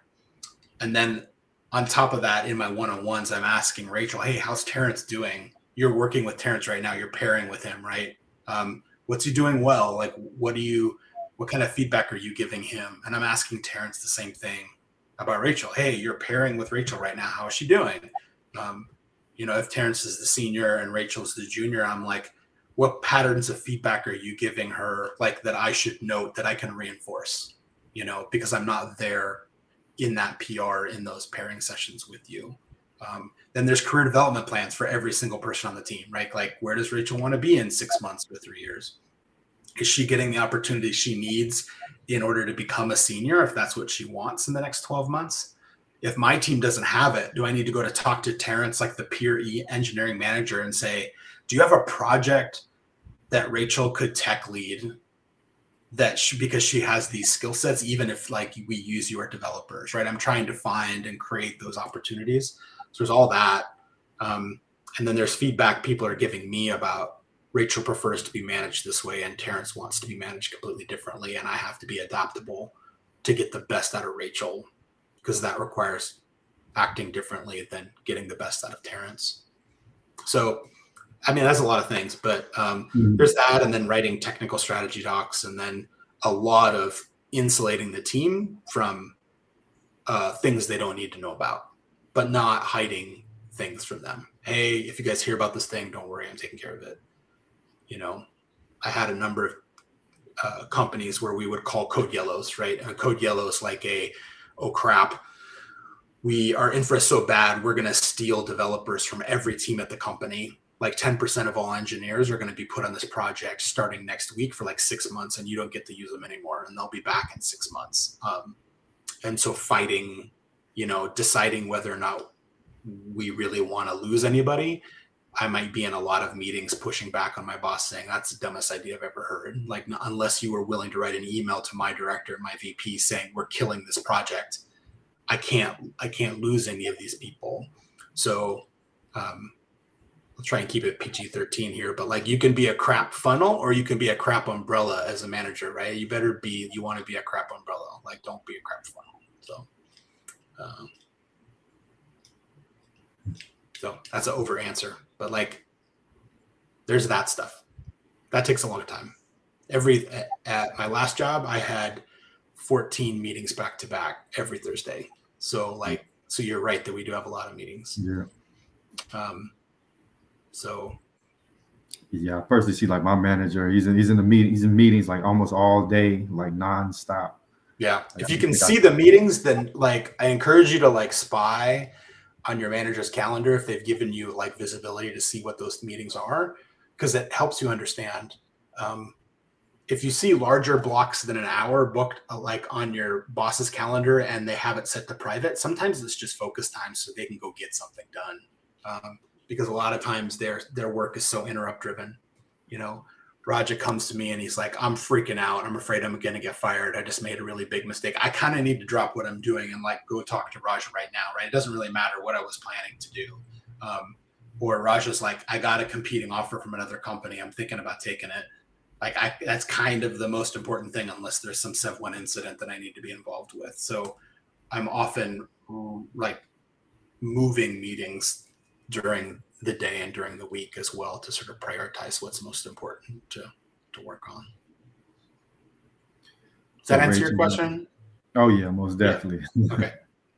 So Rachel, Raja, and Terrence, like, from y'all's experience, then on the other hand, like what are some of the good experiences you've had with managers, and what are some of the bad experiences? Like, what makes a good manager and what makes a bad manager in y'all's mind?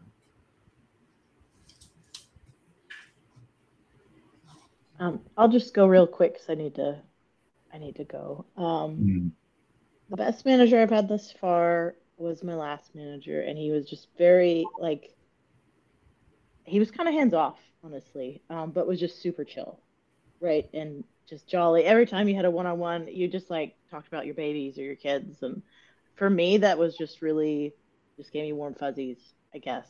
And I think that's because the manager I had before, it was like pulling teeth to like have a conversation with him, right? So like just that personableness really made a difference. Compared to like the manager I have now, I'm still getting used to. But he's very personable, but it's just different. So that for me, the personable is kind of like high value for me, just because it makes you feel safe. So, but I'm sorry, I do have to go. It's been such a pleasure to meet you all and chat. So thank you, Kevin, for having me on the show. And Very glad to have you on.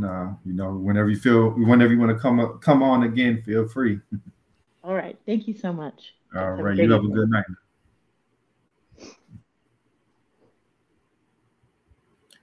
So yeah, well, Roger and Terrence, what about y'all? I would say don't micromanage me. I hate that one thing. Like, do not be behind me asking me like, is this done? Is this done? Is this done? Like I hate it. Like leave me alone. Trust me to do something, and I'll get it back to you. Even if I have to like do it off time, I'll get it to you. Like that's just me personally. Like I don't like somebody who micromanages me. But I I would say the same trust that he gives, like he puts in me, I I put the same trust back into my manager too. If I have a problem, I trust my manager to be like, hey, to solve that.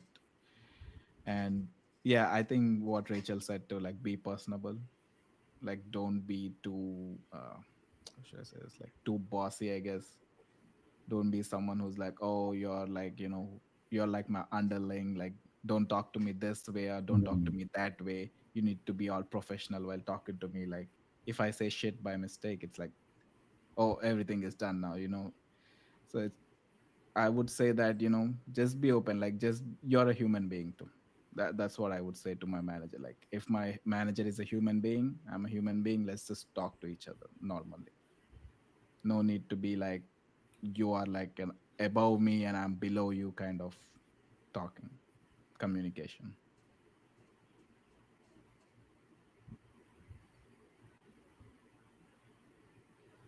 Oh, You're Terrence, I think muted. y'all mute. We can't hear you.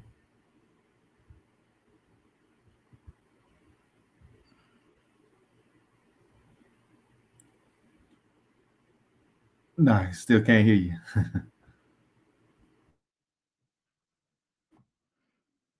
If you have Blue Cross Blue Shield, Texas, you get Hinge Health for free.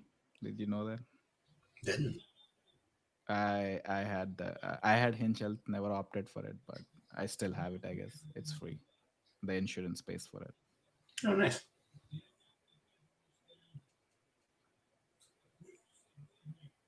You're No. still muted, Terrence. Yeah.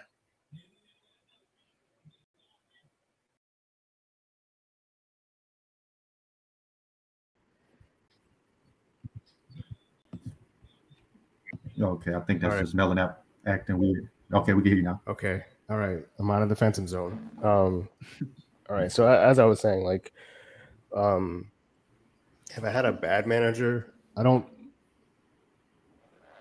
when I think of a bad manager, I think of like my managers at McDonald's.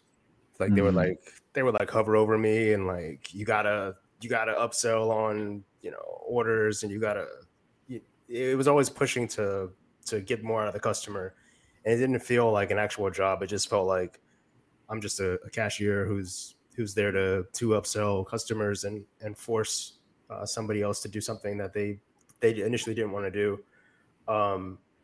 And being in the position that I am, and I don't really consider myself like a manager or a leader per se. I'm just a part of. I'm just a piece of a team essentially. Like I'm the guy that sits in meetings and hears out the concerns and troubles of other teams and here's the plans, and I delegate those tasks to other teammates and And so that's sort of what I consider my role.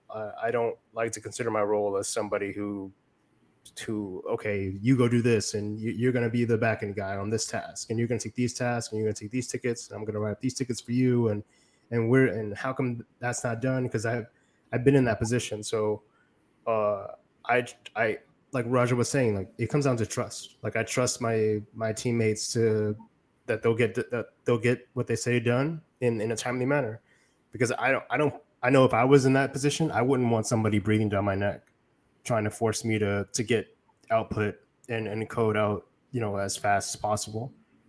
Like there was definitely a time where like I wouldn't say we missed a deadline, but it was like, hey, we have to push this back. Like it's not ready to go live yet. And those things happen. And, so we were discussing earlier, like having that emotional intelligence to be able to say like to talk to a non-technical person and be like, hey, we're still running into some problems. We need to push this back by like a week or two. I hope you're okay with that. Instead of, dumping a bunch of knowledge, like, hey, the API is down. We can't test because of QA and XYZ and ABC, because they're not going to understand. They just want to know, like, is it going to be delivered or not? So having that social intelligence to be able to discuss non-technical problems is really cool, really good. As a manager. So to sort of answer the question, like I feel like not being that bossy type of manager works more effectively than being the bossy type of manager, because nobody wants you might get results, but it's not going to last that long. Like that type of fire is not going to last long. You're going to burn people out. They're going to not want to be around you. They're going to dread coming into work. They're going to dread like talking to you, even if you were to suddenly switch it up and like talk to them as a normal person. Like, okay, hey, crunch time is over. I can talk to you like a person now. What are you doing this weekend? It's like, dude, you just grilled me for the past 3 weeks or 4 weeks or whatever. Like, like I'm not in the mood to have a conversation with you about the LA Rams game. Like I'm I want to leave. Like I want to be in my own space. So, I try to keep, for lack of better words, like I try to keep the fire at a good medium, like heat, and just sort of make sure that everybody's, everybody's comfortable. Like there's a guy that we've never met before, but he's from San Jose and he's down here in LA, and he's like, hey, we should go get KBBQ. It's like, okay, yeah, sure, let's go grab something to eat. Like, when are you free? And we haven't decided on a date yet, but I feel like in the 4 months or whatever that we've worked together, we've sort of gotten to the point where it's like, hey, I work with this guy. He seems pretty cool. Let's meet. Let's go have lunch, or let's go hang out. And yeah, I think that's what it's about. Even though you're working remotely, like you should still treat the people that you're working with as people and not as like pawns in a game of chess. So, oh yeah, I'll go ahead. No, that's it. That's it. I have an analogy, but that's good for both relationships in general and also in, like, for manager, I guess. It's like, it's not a you versus me problem. It's like us versus the problem. Yep. That kind of thinking helps a lot in teams, like between like developers, senior dev, junior devs, because most of the times like somebody is looking to blame somebody. Yeah. If your manager is blaming you, then he is a pretty bad manager. Like, you never blame somebody. It's just that, okay, there's a problem. Now, how do we fix it? Who do we call? Who do we talk to fix the problem? Yeah, there's a go ahead. There's a good Liz and Molly cartoon about that, Racha. We could probably find it, but it's exactly what you're describing. The phrase I use with my directs is kind of like, you and I are not across the table on this. Like, we are sitting side by side, and the problem is on the other side of the table, right? Like we are standing shoulder to shoulder to try and come up with the best solution to this problem. And sometimes I've had like maybe a junior dev might get like a little feel personally attacked if someone's like tearing into their architecture proposal, like in a review document, a review meeting or something like that. And I'm like, that's not what you think it is. it's not people saying, how dare you propose this, Raja, like you're a terrible developer for suggesting this, right? No, that's not what's going on. So they're right next to you. Don't walk around to the other side of the table so you can get into a finger pointing match, like, and because you've created a win-lose situation, and like a win-lose situation with your coworkers or even with your managers, just somebody's got to lose. Do you want to lose? Well, probably not, but you probably don't want your boss to lose either. That sounds terrible. Like that's not winning. Find a way for you both to win, right? By coming up with a good solution to the problem together. So don't accept win-lose scenarios when their win-win options are available, right? No. Yeah, I got a question for you, Brian. I know, we kind of spoke, everybody mentioned micromanagement, and I know like sometimes there's tight deadlines. So how do you find that balance of not micromanaging someone, but making sure everybody's on task and delivering on time? Yeah.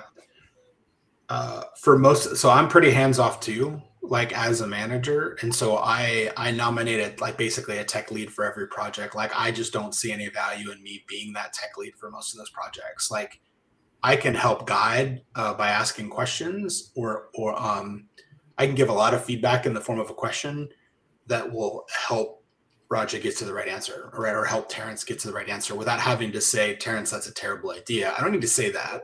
I could say, I don't see how that's going to work. Like with the rate requests we're projecting. We're projecting 3 million requests a minute. Like, how do you see this working at that rate, right? And then Terrence thinks about it and he's like, oh, that's not going to work. You're right. I was like, I'm not right. I just asked the question. What are you talking about? Right. So, or if it's with Raja, I'm like, have you talked with security about this? And my feedback is like, there's no way this is going to fly with security, but I can ask the question and I can let Raja come to that conclusion. But that doesn't feel like micromanaging, right? That's just asking questions to gain information, but it's a nudge. So, but when it comes to a deadline, there's a tech lead responsible for hitting that date. And so that's the person I turn to and be like, hey, it's 2 weeks away and we're only a third done with the work. And it took 3 weeks to get the first third of the work done. We're not trending to doneness here. Like, what do you think we need to do? And Raja might say, we need to cut scope, or we need to renegotiate a deadline, or we need to bring in more resources. Like, which would you pick? And so I asked that question and he says, more resources. And I'm like, great. Who do you think is like a rock star here that we could bring in that wouldn't have to ramp up too much? But these are all questions, Kevin, right? I'm not telling him what to do. I'm nudging him to the right path. If you think more people is right, then who are the right people? Are they working on anything really important that they can't get taken off of? Well, I don't know. Okay, well, I'll go find out for you.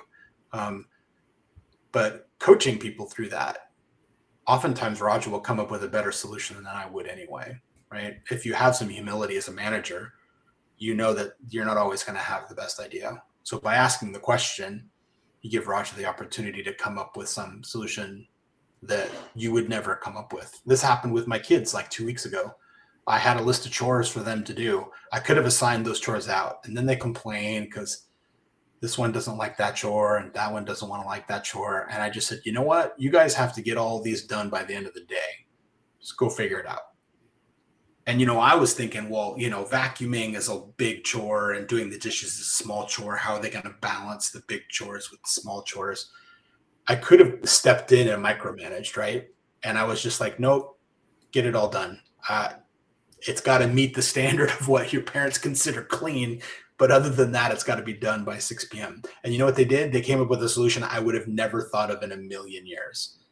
Here's what they did. They both did all the chores. They just did each of them half. They each did half of the chore. So instead of like trying to figure out like, you know what I would do? Like if Terrence was my sibling, I'd say, okay, Terrence, I think this is 3 times as hard as this. Like I'd come up with like a weighting system and then we'd negotiate. And I'm like, I'm not doing all those, well, you're way better at this, and we'd argue. This is what I would do. But we know what my kids did. They're like, let's just all do all the chores. We each just do the first half and then you do the second half. And then everybody's doing an equal amount of work. I would have never come up with that idea. But because I didn't prescribe a solution or micromanage them, they came up with something. Do I care how it gets done? I don't care. Like I just wanted them to be done. but I would have never proposed that idea. So I think people can surprise you. Like to Raj's point, if I give Raja a list of 10 things, like if I give him a list, like go build this cake, anyone's intelligence drops in half, right? Because they're in like execution mode, because they're not thinking anymore. But if I say, Raja, we need to make a cake, and I start asking him questions and I give him that autonomy, then people can surprise you. They're a lot more capable, I think, than we give people credit for. Even when it comes to deadlines. Hey, that deadline's coming up. You think you're going to hit that deadline? No. What's your confidence you won't hit the deadline? 8. That's pretty confident. It's pretty important. What do you think we should do? You just keep nudging. Yeah, I don't. Yeah, that was good, man. I know, like I've seen like some of my managers, like they have higher ups, VPs or whatever, who kind of crazy. They do all the yelling and screaming and all of that stuff. Like, how do you avoid allowing that to affect you when you go have to deal with your team? Like, kind of like, how do you be that umbrella as opposed to funneling all of that down to your team? Yeah, I mean, that's one of the things you have to deal with as a manager. It's like you're going to get pressure from above. You can ask those leaders some questions. You can give them feedback in the form of a question, just like you do with your direct reports.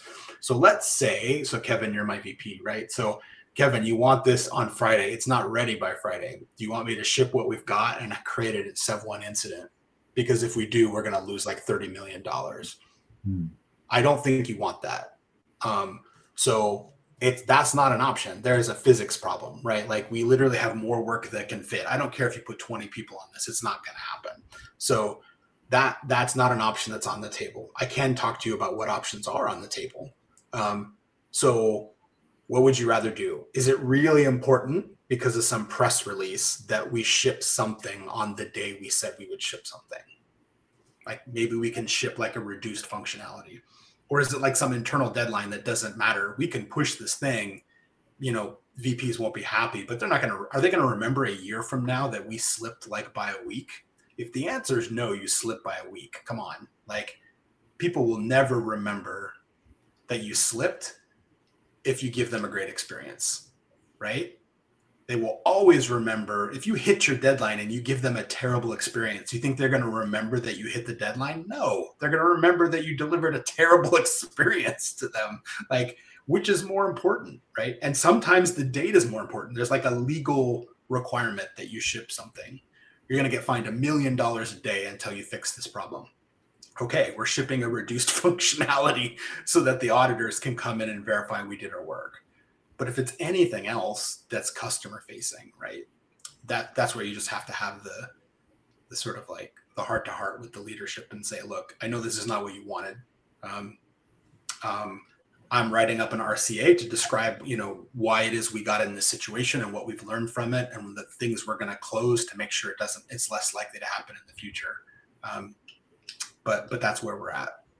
So here are the options. Let's talk about what's available.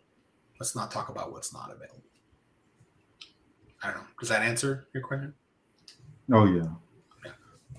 So Terrence, like, what did you get from that? From like, you're kind of like the team lead now. Like, how are you able to apply some of that to your dealings with your developers? So I've gone through the motions, and I've had this conversation with I consider him my manager. We talk every once in a while, and he's like, how are you feeling in your new role? And at first I was like, I don't know. I feel like I've kind of just been like tossed into this role, and I don't know what I'm doing.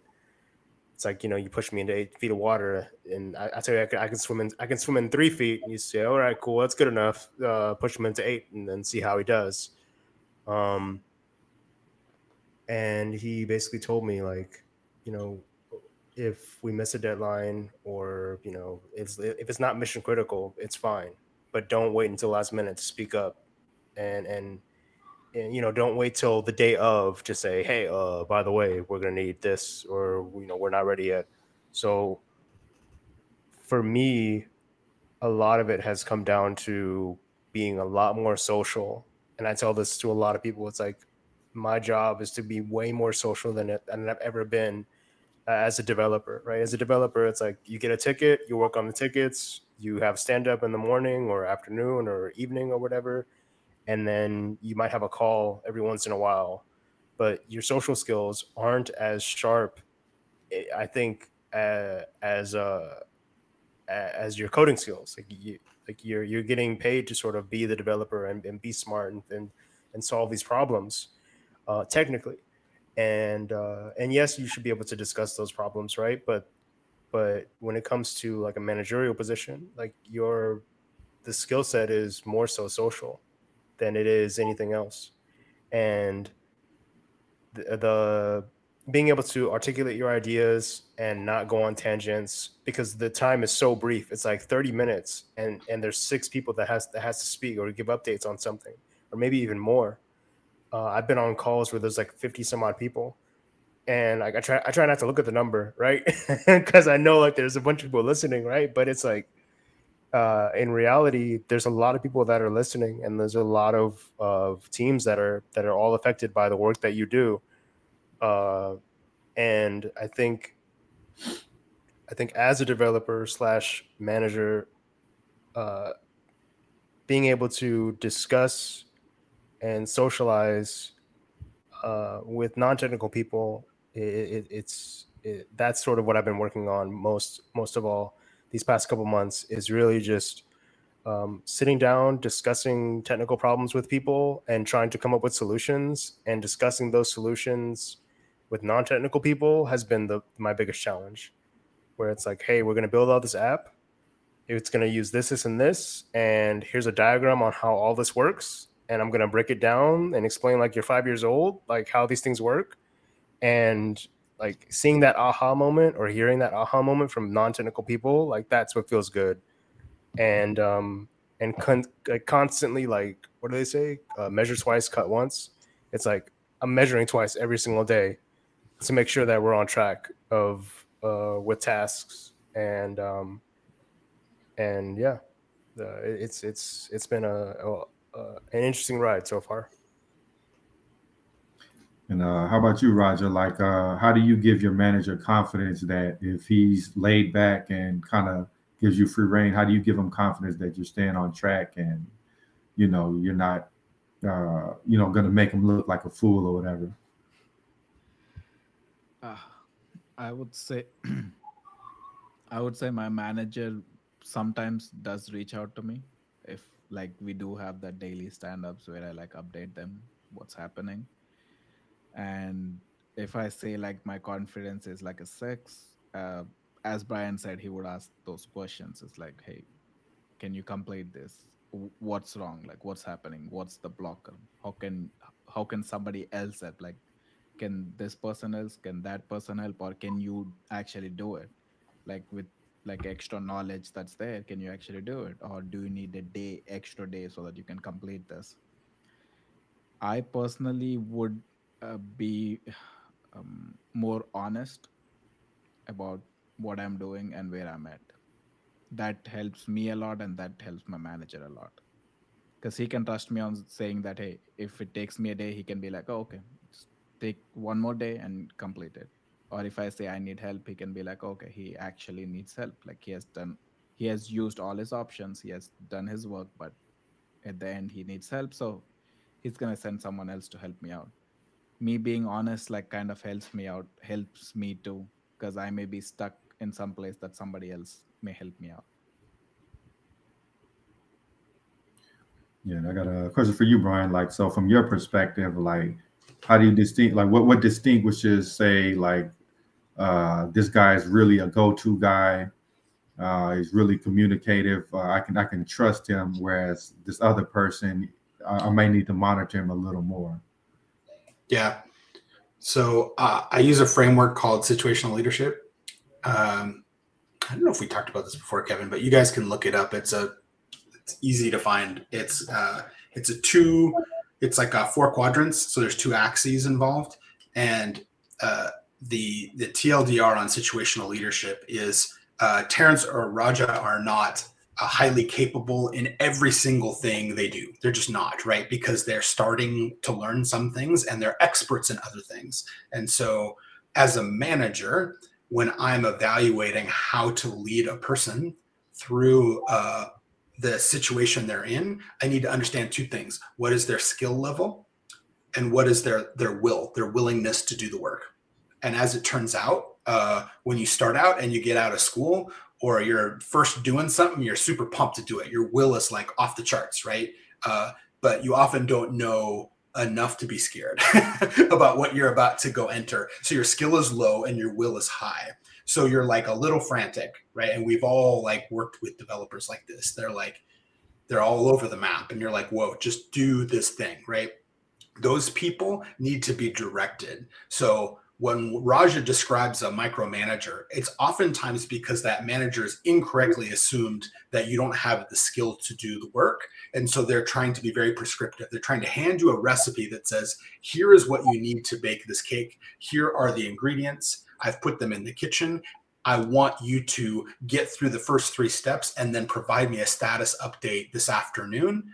And I'm going to watch over your shoulder so you don't burn down the kitchen while you make this cake, because your skill level they feel is low and your will is high, and you might go too fast. So that's like quadrant 1. Quadrant 2 is you've now learned enough that you're almost in imposter syndrome, right? Like your will is actually lower. Like, man, I don't know if I can do this. Like, this is really hard. I didn't think leading people was going to be like this, but you have some skill.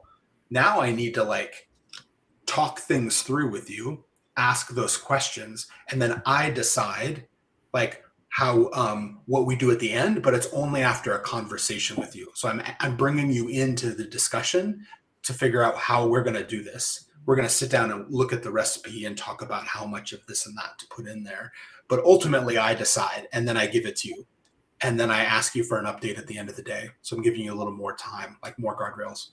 And then you get to a point where you have pretty good amount of skill, but your will is variable. Kind of depends on whether or not you're having a good week or whether you're stuck on a bug or something.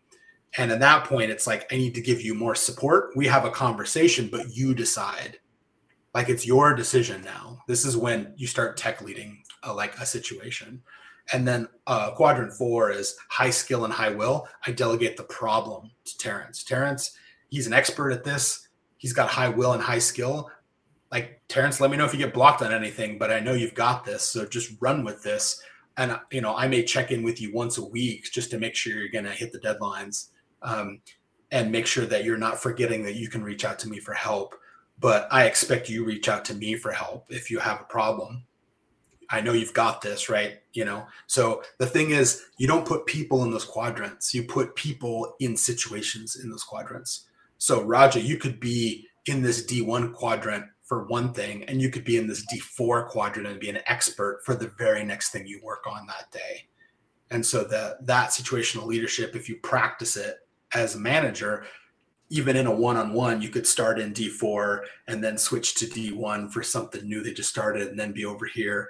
And so you have to kind of flip the hats, you know, do you delegate? Are you coaching? Are you directing? Has a lot to do with whether you feel like the person has the skill and the will to tackle it. So I found a lot of success with that framework. If anything, I probably direct not enough. Like, I often a little more hands off and let people make some small mistakes. So I don't keep people in S1 very long, probably as long as I should. So I like that framework. Yeah, it's really good. I know it's getting kind of late for everybody. Did Roger or Terrence, y'all had any questions for Brian? Okay, yeah, I got one final question. So, when you have all these, all the developers, tech leads, et cetera, working under you, how do you identify, like, okay, this guy's really good. I think I want to pull him up to management. What are some of the traits?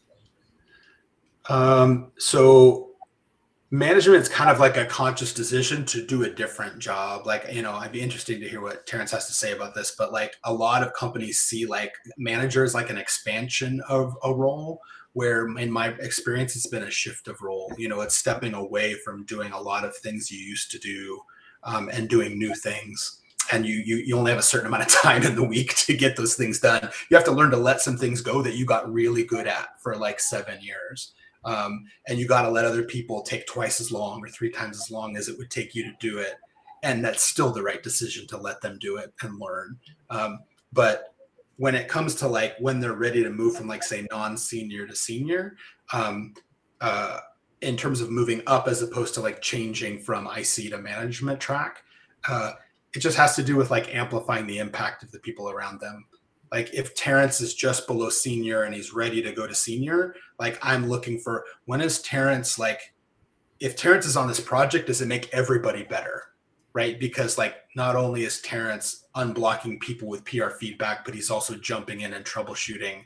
And the feedback he's giving in architecture reviews helps steer away from some pitfalls. I look for that. When they're getting to senior, I'm also looking, can they lead 1 to 3 people for 1 to 3 months on a project? So like, can they be a tech lead? Because that's expected at most companies at the senior level. Do people at some point, more people, you start getting more inbound questions than you're actually asking outbound questions. There's a pivot that happens, and it's right around the time you're like, oh my God, so many people are bothering me with questions on Slack. I can't get my work done. That's actually a sign that you're starting to become an expert, right? Because everybody knows that Terrence knows more than everyone else does about this code base. And so Terrence will feel it. And as Terrence's manager, I would have to say, you know, that's a sign of respect, right? That people are coming to you, and you got to start carving out time for that. You can't like ignore those questions, because now you are now going to provide impact on this team in ways other than just coding. Like, because at some point, Terrence's expertise is more valuable than writing code. Like you will get to a point where interviewing people and mentoring junior devs and doing architecture reviews and convincing leadership to not build this thing is the most valuable thing you could do today. A lot more valuable maybe than writing code, because you might save the company $5 million, right? By not making a stupid decision. So curious, Terrence, like what do you look for in terms of like when people are ready to move up? So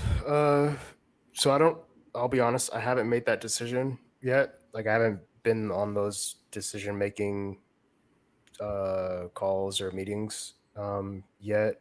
And I would say like they have to like really outperform their duties. Like there's a guy on my team like who I know who would be like an excellent like tech lead or like whatever next step he chose to want to do. Like because again, like you could say it's different when you think that somebody's ready for a role, but if they don't want that role, I'm not going to force them to do it. If they don't want it, if they want to stay a middle dev or senior dev or whatever, then you know, more power to them. I'd rather them be happy than say you're now a VP of whatever just because you have the smarts. But I would say like they would have to excel at their current role and do go above and beyond. Like, and I think we've mentioned this like here and there throughout the night, where it's like, you can stay within your role and you can do your tasks and you can do what's given to you and say, all right, I'm just going to do this and wait for somebody else to give me something to do. But you're only going to learn so much. Like you're going to learn like this little bubble, and the entire tech stack or whatever is so much bigger than that little task. And as a developer, you should be willing to sort of explore, like, well, if there's a language that you don't know that your company uses, or a tool that your company uses that you don't know, you should explore it.